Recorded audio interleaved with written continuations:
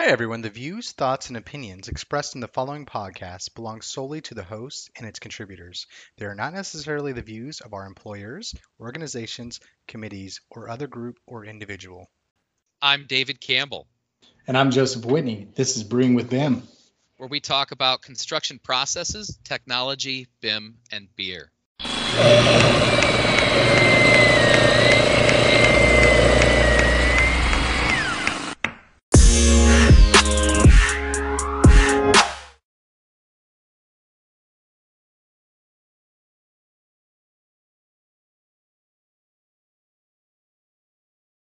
Hey everyone, welcome back to another episode of Brewing with BIM.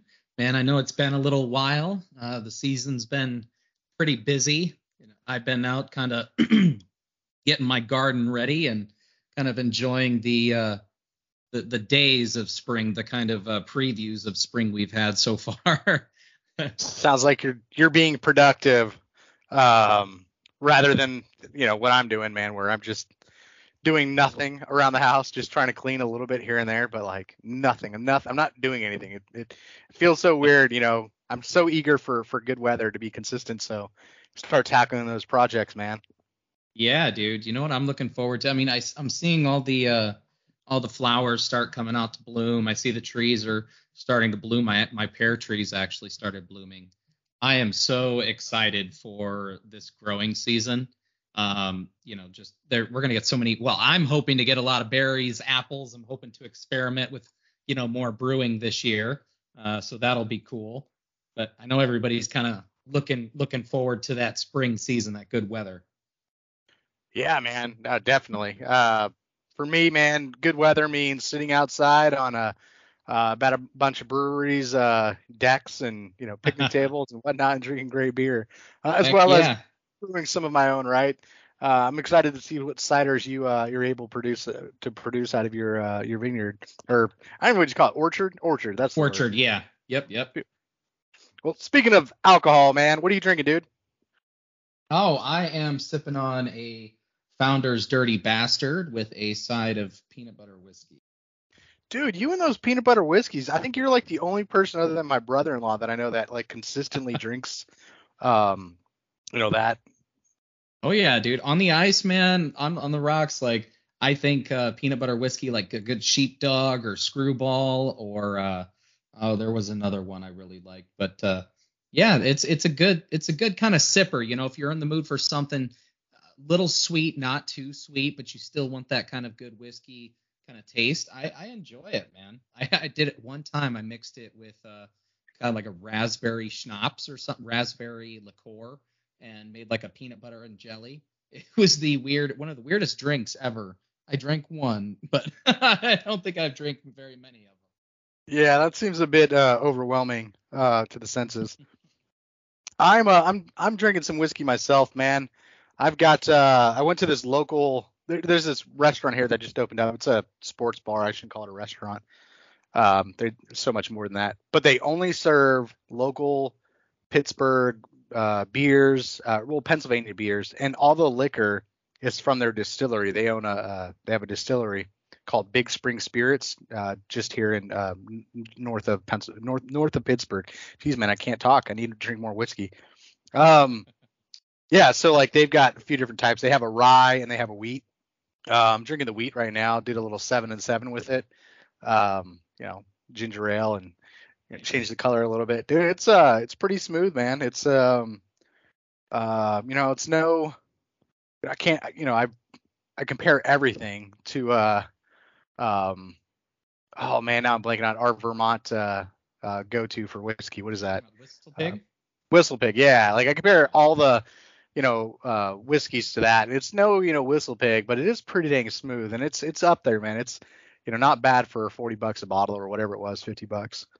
Yeah, man, I'm excited to get back into traveling again this year, so I can start to experience that a little bit more as well. I think the micro distilleries that we're seeing pop up. I mean, microbreweries have been a thing for a while, but we're starting to see more of those micro distilleries popping up.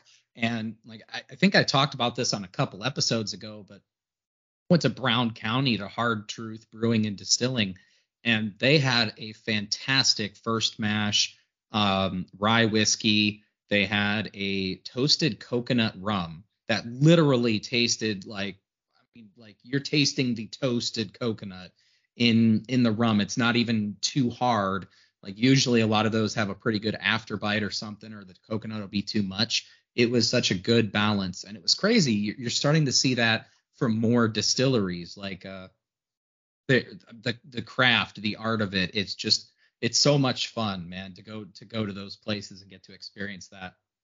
Yeah, I mean, it's always been one of my favorite part of traveling. Obviously, traveling is such a burden, but there are a few things you get to look forward to. One is, it used to be eating at new places. I'm kind of over that now, but now Yeah. trying new beers, trying new alcohols, seeing new sights and meeting new people is always the highlight of the trip.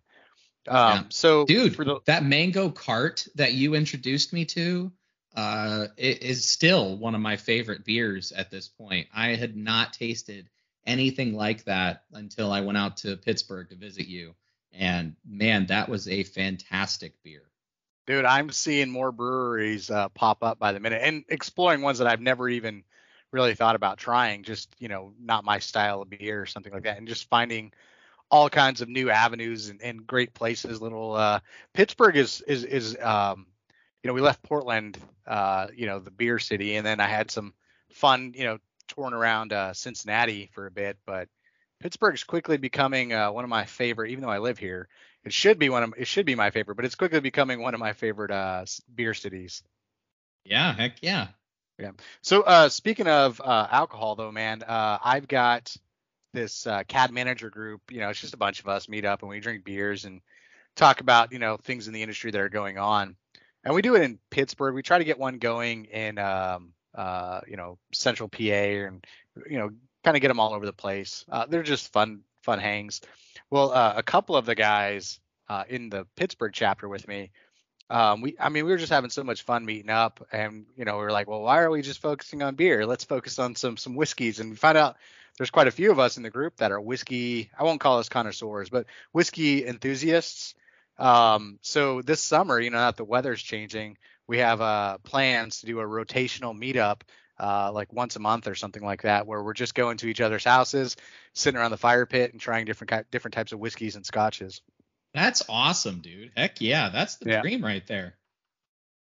Yeah. I went to I think it was St. Louis, and I was talking to a couple of our sales guys out there, and they actually knew a couple of the clients that came to the tap tour event that we were doing, and they had went in 4 ways on a bottle of Whistle Pig, the samurai bottle.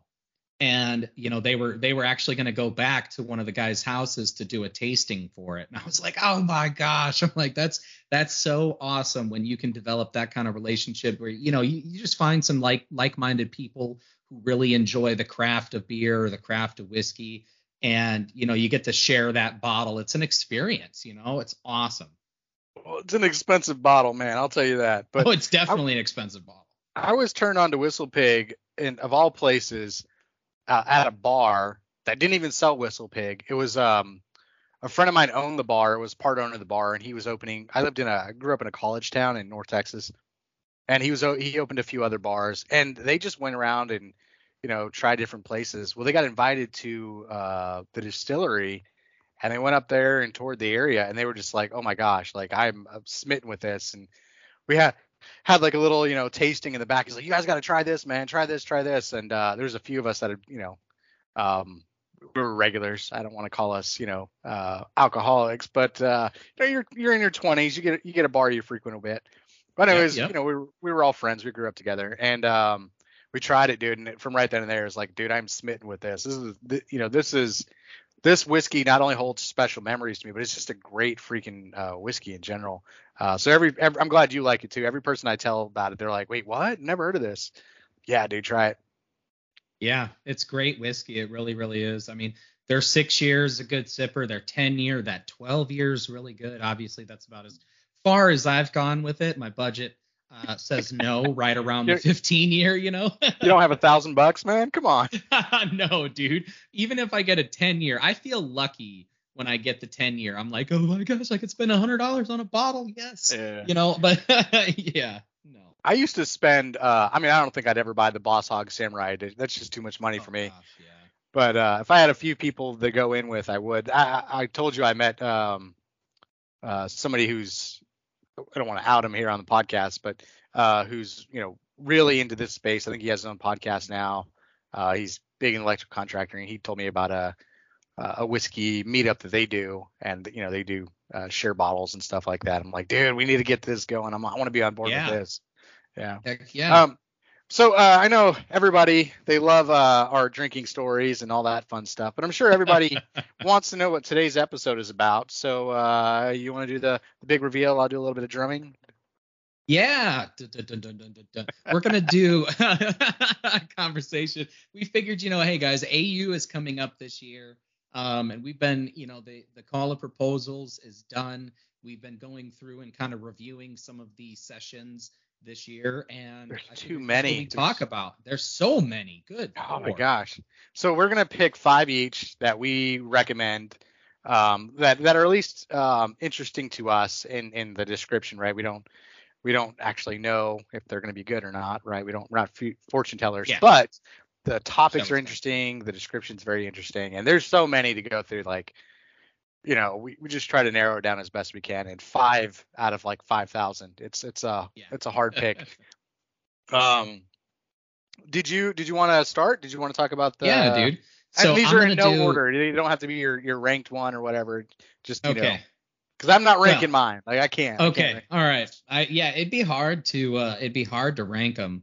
Now I'm gonna do a kind of shameless plug here, just because like that. It's our podcast. Do what you want, man. Right. I have a session, and it is going to be the connected construction with Autodesk Build and Topcon Magnet Enterprise. And the reason why I chose that is because we've seen this trend in the industry, right? The connected construction. I did a presentation on it actually just a couple days ago, and I felt pretty good about it. Like, talking about, we have a lot of the same conversations in terms of like a single source of truth. And that is great. But at the same time, is that single source of truth meeting all of your project's needs?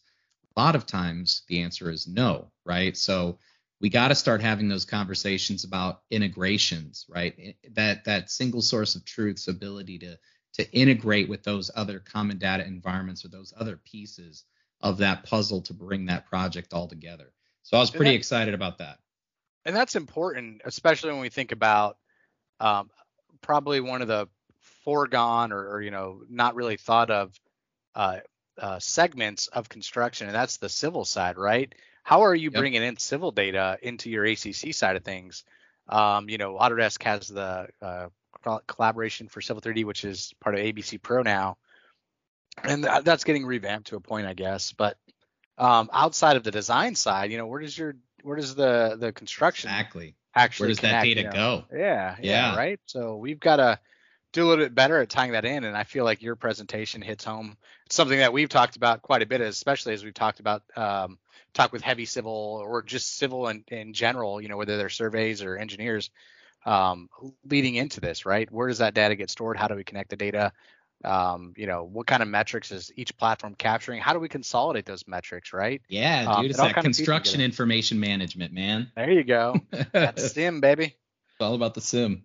So what's your first one? All right, man. I'll start again in no particular order. And this one, to me, as somebody who does a lot of work on his house and likes to model stuff, is just something I really am fascinated with, because when we talk about the topic, people are like, wait, what? Why would you waste all the effort in that? But it really is very beneficial. And so anyways, the topic is BIM for residential developers, and it's done by Daniel Kay of Evolve Labs. And it's, AutoCAD and Revit, talking about automation, BIM and model coordination, all that sort of stuff. To me, it really drives it home, because home builders, people don't think about this, but like, you look at a subdivision, how much repeatable pieces are there, right? They're sharing floor plans amongst it. Well, they're sharing materials as well. They're sharing so much stuff, but if we have all that data, we're able to better estimate. We're able to come up with more strategic layouts and better use Yep. our land and all that sort of stuff in our space. I don't know, man. I feel like there's just so much that we could touch on. And You know actually what's looking at, crazy? Oh, go ahead. Sorry. I was just going to round it off by saying, and actually talk about the future use case of the home. I mean, passive houses is becoming a big thing, but if you can do all your energy analysis on your model, as if you got a model of it, like you can plug that information and make your residential development that much more appealing. Oh, dude. I mean, in all honesty, I was actually thinking about this actually just this morning, but in the sense of just connecting consumers to that construction kind of technology. In the sense of, man, I'm walking around my house. We have conversations with Ryan over at Pix4D, and we talk about scanning quite a bit, and we do a lot of our home projects ourselves. We're the DIY guys, right? we if we don't know, we're gonna learn it. We're gonna figure it out. But a lot of times, I find myself kind of thinking about how that construction technology is coming back into that consumer world, and how we can make that tie, especially with residential, right? If you're making upgrades, you're doing updates to your house. Being able to start even from a scan and being able to kind of model it and be able to get an idea of your budget, right? That's a huge thing for homeowners. And another piece on that I wanted to kind of touch on was if we can actually get some kind of model, even as a residential homeowner, right? Where a lot of people might not think this is beneficial, but stay with me here for a second. If we can take a model, if you give me an actual model that can give me the energy analysis and all of that data can come with it. When I go to make a change as the owner of this property, if I'm actually telling you a little story background here, I've recently been looking into solar power for my house, right? Been trying to figure out how to take down some of these energy Tell everybody bills. why. Tell everybody why. Dude, I'm kind of embarrassed to say this, but I'll tell you. So I've recently learned that a 5,000 square foot house is very, very expensive to heat in the winter, and especially when they're, gas and electric furnaces. My electric bill shot up to $700-800 a month. And, at that point, as a homeowner, I am desperately trying to find solutions, to lower my home bill. But I also need, every salesman is going to come to you and say they can help you out, right? They'll all give you these pieces of paper and say this could potentially help your bill. This could potentially do this. But nobody really has any concrete data until you actually try to hook it up, and then we go through the system and you kind of find out on the receiving end, right? A few months down the road or a year, let's say, after you've kind of stabilized to figure that out. Imagine if you could actually analyze that data before you even made the purchase. If I'm going to spend $40,000 to $100,000 on a solar system for my property, how is it going to benefit what I have? Is it going to benefit what I have, or is it the proper way? Is it the best thing to do? Like, essentially, I start thinking about the order, right? An order of processes. And I think about that with every project that I have. I start breaking it down into, those individual pieces and eventually trying to figure out the best way to complete the project, right? And I mean, if you can have all that data for the materials, the quantities, or if you can analyze that, put a solar system onto the house with its current energy and, actually get numbers on that and see how it's going to affect, or you're going to change glass, right? I mean, I don't, living in Oregon, I can't tell you how many people I had come up to my house that sold windows, right? And everybody will tell you this is going to save you thousands of dollars. But if I could have a model that actually showed me, hey, this is your house with these windows, this is what it's currently analyzing, this is what it's seeing, this is what happens when you change that. I mean, in all reality, why shouldn't we try to start bringing the commercialism into that residential area? Why can't we think about homeowners like a building owner? I mean, if you think about it, yeah, that home's not making a lot of money, but that home is going to grow. If a family, moves into a home, they're constantly making changes to make it theirs, right? So well, it holds even more value than the financial implications. It's got an emotional attachment. I'm going to live in this house. This is my house. I would pay X amount of money for a model of it and be able to do the analysis on it and whatever. Like it is more important to me and more easily justifiable for me to do this than if I owned a mixed use place or something like that. But this is mine. I'm emotionally attached and invested in it.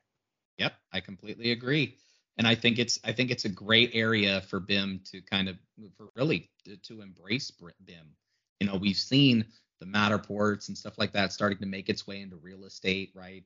The scanning has giving the person who's looking at an apartment or a home a 3D model that they can actually navigate through, spin around, or a scan. It's very, very beneficial, but we're starting to see that, the owner value of it is there as well, not just for the design, but the transition of that data afterwards. Yeah, dude, I'm excited for that session as well. That was a good one. So my second one is I really love the title, but I also, this actually can tie into our last conversation there. My assets are all over the place. Chaos and order in the Assetverse. I think that, when you get into construction, tracking assets and even into handover, facilities management, tracking those assets from design into construction into, the translation of handover into ownership, and then what the owner does from there. I think it's a huge key into how, of course, BIM excels in the construction kind of industry, right? In all reality, if we can keep that data, such as, whether it's the metadata, it's the ID, for that element, the owner's manual information, specs, what have you, if we can keep all of that data tied, whether we're starting in Revit and going to Navis, going up into ACC, going, of course, up into Build, and actually tracking those assets within those models and exporting that out, whether it's Power BI, so you can, read reports about what's installed, what's been pressure tested or performance tested, being able to utilize that information. We've said it before so many times, but that I in BIM is so important, and the way that we manage that data throughout that entire process, so we don't have those gaps, right? Those gaps in between design and construction, or the gap in between construction and handover. We need to lessen that. We need to bridge those, right? Bridge those gaps. So I can take a drink here. Chug. But we need to bridge those gaps, and I mean, I think this is another piece. That asset management is really used by everyone in the entire project. Dude, what's your second? Go ahead. Before I dive into mine, I completely agree. And assets has been one of those sexier topics lately, right? Where we start talking about assets more in BIM outside of a commissioning workflow or a handover workflow, but more in a tracking workflow. So he actually ties into the prefabrication part, which makes, not just prefabrication. Actually, that is the sexy piece. But the piece that I think we're missing the most is assets in terms of your construction site, like your construction assets, your tools, your people, everything. Like there's an invaluable ROI to be placed on these assets. Who's tracking them? Who's managing that data? We have the capabilities now in some of the Autodesk products that I feel like now's the time to bring it to the light. Yes, completely, dude. I completely agree. If that data can continuously be used, I mean, even if it has to go, obviously we know the design, it changes in between conceptual, schematic, and then you're looking at construction documentation. We know that the LODs, the process, everything changes during that time. But if we can consistently track those assets during that time, during the actual construction, as things are arriving on site, as they've been installed, their pressure, performance tested, as things are happening, even into the actual handover over to the owner, if things have, failed, or if things have been repaired, things have been adjusted or replaced, that information, as long as it can keep moving, right? It has to keep moving. As long as it keeps up, I mean, that information is valuable. You think about, like you said, Joe, the ROI, man. Once you have that data, and if you can keep it moving forward, the value that gives you, either just personally, if you're going to stay there and keep building and keep going, or you're going to hand that over to somebody else, man. I can't imagine the feeling of being an owner and coming into a building where all of the assets are tracked digitally. I can see all of the information tied to them. It would, I mean, in all honesty, it would give me that peace of mind to know that I am investing in something good. Dude, 100%. Like if you're gonna go the extra mile, like this is a place to go the extra mile in. All right, man. So for my number two, which one to choose next? You know what? I'll just go linearly. I won't. I'll just go in order that I have them up. So this one I just think might be a great class for anybody new to BIM or looking to better understand BIM or all that it encompasses. And this is Transform into a Building Information Magician in 90 minutes. So I feel like it's going to be a very condensed session. It's about some of the pitfalls a BIM manager goes through and how you can avoid those pitfalls, get set up, and better enable yourself with tools like BIM Collaborate Pro, and run through some of the more streamlined workflows and how to streamline processes to your company. Man, It's I feel like, I don't know. I'm excited for that one. Yeah, that sounds like a good one, though. I feel like I could be like the David Copperfield of BIM, though. Now you see it, now you don't. Introducing everyone. These are visibility graphics. Is it a view template? Is it visibility graphics? 11 ways to hide your chair in a Revit model, guys. Oh, oh gosh. Oh. Yeah. So my third one, I had quite a few of these, and I was looking at them, and this one I really like. This is actually from a coworker, but the reason I really like this one, it ties into my next one as well. It's a comprehensive comparison of drone technology in the civil industry. So, we've been talking about ways of That's Mr. Philbricks, right? It is, yeah. It's Nate Philbricks, man. Looking forward to that one. I am too. Nate has done a few presentations in the past. I've been able to check out in terms of like using a drone to make volume calculations, using a drone for tracking site progress or tracking material as it's being moved around the site. The dude has a lot of great workflows for tracking that data, because that's, of course, again, in that CIM, right? That construction information management, all of that is important. If we can start with a drone and fly over our site and be able to pick up, the differences, what has been cut, what has been filled, that volumetric data, being able to pull that back and put that into like maybe the scheduling piece for our project, it helps us, as a project overall. Because I know a lot of times when I was working with my design build company back in the day, they were tying right into the machine control guys, seeing when we're breaking ground, when we can get down to grade for our structure, for our footings to start going in, when we can start laying pipe, when we can start putting concrete in and lay out the penetrations. It's all symbiotic. It all works at the same time, and everybody likes to separate it out into the civil information or the building information, but in all reality, it's all tied together. All those utilities, all that data, the building, the site, it all has to come together in the end. And being able to keep that steady flow of data. And again, I love drones, right? And again, it's going to lead me right into my next topic, but I love drone technology. And the more that we can bring these drones in and utilize that data, I think it's great. Yeah, I'm pro drone at this point. As a GIS guy in the past, is like, oh, they're monitoring everything we're doing, but and then drones are flying overhead. But now it's like, dude, it's usable. I love the data. Like, it's great, man. I feel like Nate's got a good handle on, introducing this to the community, and probably some pointers that even some experts could probably learn from. I'm really excited for that one. All right, man. Moving down the line, number 3 for me.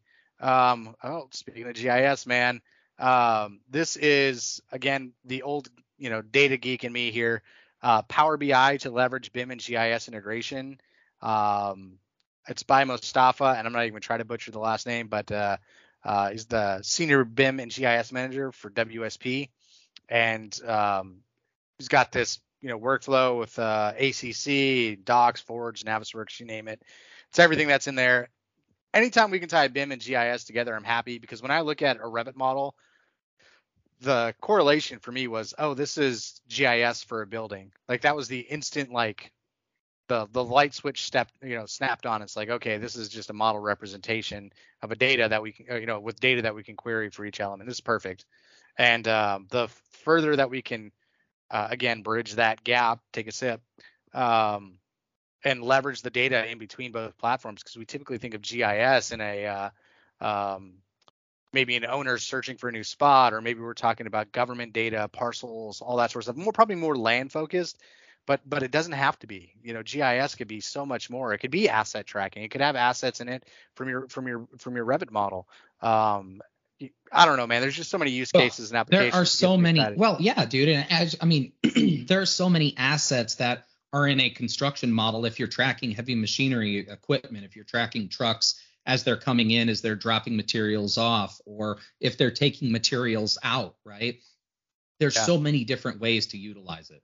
So the line that captured me in the description that like instantly hooked me and made me want to jump into this session is the last paragraph. It says, in this session, I will present how I created an information center, not just, BIM, GIS, civil, but an information center that acts as a single source of truth for my projects, using the interactive connection between Power BI, BIM 360, ArcGIS, trackers, and Excel to facilitate the access of up-to-date data and information for all team members. So not just looking at your team, but all teams that you can provide data to, aggregating data from multiple systems, using built-in tools, leveraging the power of BI. Again, big ArcGIS guy, I love it. So tying that in there, and tying in these trackers, like this is freaking awesome. I'm excited to see what this really is about. Yep. Heck yeah, man. All right, for you, man. Sorry, go ahead. No, I was gonna say my next part was actually, is VR the future of collaborative coordination? Exploring Iris VR's prospect and its an industry talk. Before you start, this is such a crucial time to talk about that topic. Autodesk, acquired our buddies over at the Wild, and brought their system is now ingrained at Autodesk. They're building in and baking it out and figuring a bunch of stuff out. So like, it's only going to become more cooler and more pertinent to talk about. I completely agree, man. And I mean, we just had a podcast talking about it, but if you can enable that VR collaboration space, we were talking about it. It's like you feel like you're in the model, you're in that space. It is a different type of feeling than spinning a model around on a computer. Right? If we can really start enabling our teams with coordination or collaboration through VR with these complex models, I think it's awesome, man. One of my big things about BIM 360 that I was really excited about was giving people the opportunity to communicate on the data sooner in the process, right? If you're bringing in a PM or a super or foreman, what have you, PE, into the design process sooner, just making them aware, giving them the access to look at the data, look at the sheets, place markups. If you're giving them that, little bit of jump in timing, I feel like it helps the project transition so much smoother. And it's a lot easier when you have that data in front of you. And again, being coordinated in that VR environment, I think it's awesome, because not only is it, it's educational in the sense it's beneficial that you can look at the project, it's also fun. I'm going to add that part in there. It is fun to jump into that VR environment and, walk around. You get to do that as a job. Sign me up. I'm going to go ahead and start navigating all of these buildings. Our buddy over at CAD DJM, and that was his whole thing. Is like, dude, I get to play like video games at work. Like, that's what I do. I'm in headsets. Like, dude, yeah, that's awesome, man. Right? Sign me up. That's how you make it more appealing to the next generation. Yeah, you like playing Fortnite or whatever you kids are doing? Come check this out. Right. So what's on your list next, Joe? Well, this one is a personal one for me. it's been a long thing for you and me, and that's automation with Dynamo. It's for trade contractors too. This is by Adam Wingerson over at Lighthouse Electric. This guy is a freaking genius. You know him, I know him. Yep. In fact, we got to get him on the podcast. Love the guy, man. He's freaking awesome. He's here in Pittsburgh. And it hits close to home for us because we talk about Dyno all day long. And you and I did the Digital Works construction thing, and we did the Dynamo Roundtable. And I feel like we've been preaching Dynamo till we're blue in the face, but at the end of the day, how you make Dynamo more appealing to people is you show them use cases specific to them.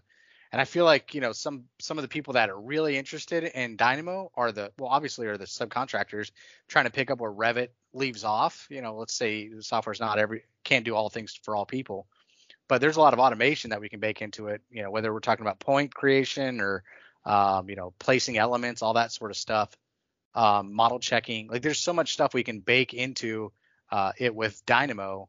And I feel like, Adam's the guy. Like if there's anybody that's going to talk about this, Adam's the guy. This is awesome. Heck yeah, man. What's your last? No, actually, I was going to say that I got to work with Adam on an electrical family creation, and some of the Dynamo scripts that he had set up to pull in data such as point data. It was awesome. And I can't wait for his session. I think it's going to be really, really educational. Yeah, he definitely knows his stuff. He's a good guy. All right, man. What's your last one? So my last one was it was a little bit different. It kind of ties into our residential conversation, but it's the digital transformation for multi-site owners. And this actually includes Tandem, BIM 360 Docs or Autodesk Docs, Forge, and Revit. And the reason why I kind of picked this one, it really drew my eyes because you're seeing, of course, multi-site owners, they have a lot of unique challenges. And you're seeing design technology lead from Chick-fil-A, senior pre-construction manager from Amazon, head of design at Compass Coffee, and then I think that might be it. But essentially, there's a few different managers. A couple of those companies are huge, right? To be able to get an idea of how they're managing the data, the digitization of their data, and what they're doing, because you think about some of these companies even engaging in spaces where there are multiple owners, or if you're working on a project like a site, like a strip mall or something like that, and there's going to be multiple owners going through their multiple expectations to be met, right? I'm kind of curious. And Victaulic, actually, I'm sorry, Victaulic is also in that conversation. So there's going to be a lot of good conversations about VDC practices, but I'm just curious to see how they're managing this data, how the multiple site owners, how do they collaborate, how do they coordinate to really benefit the entire project. And I'm looking at, understanding how that digital twin concept can be extended and essentially manipulated for those unique needs of the multi-site owners.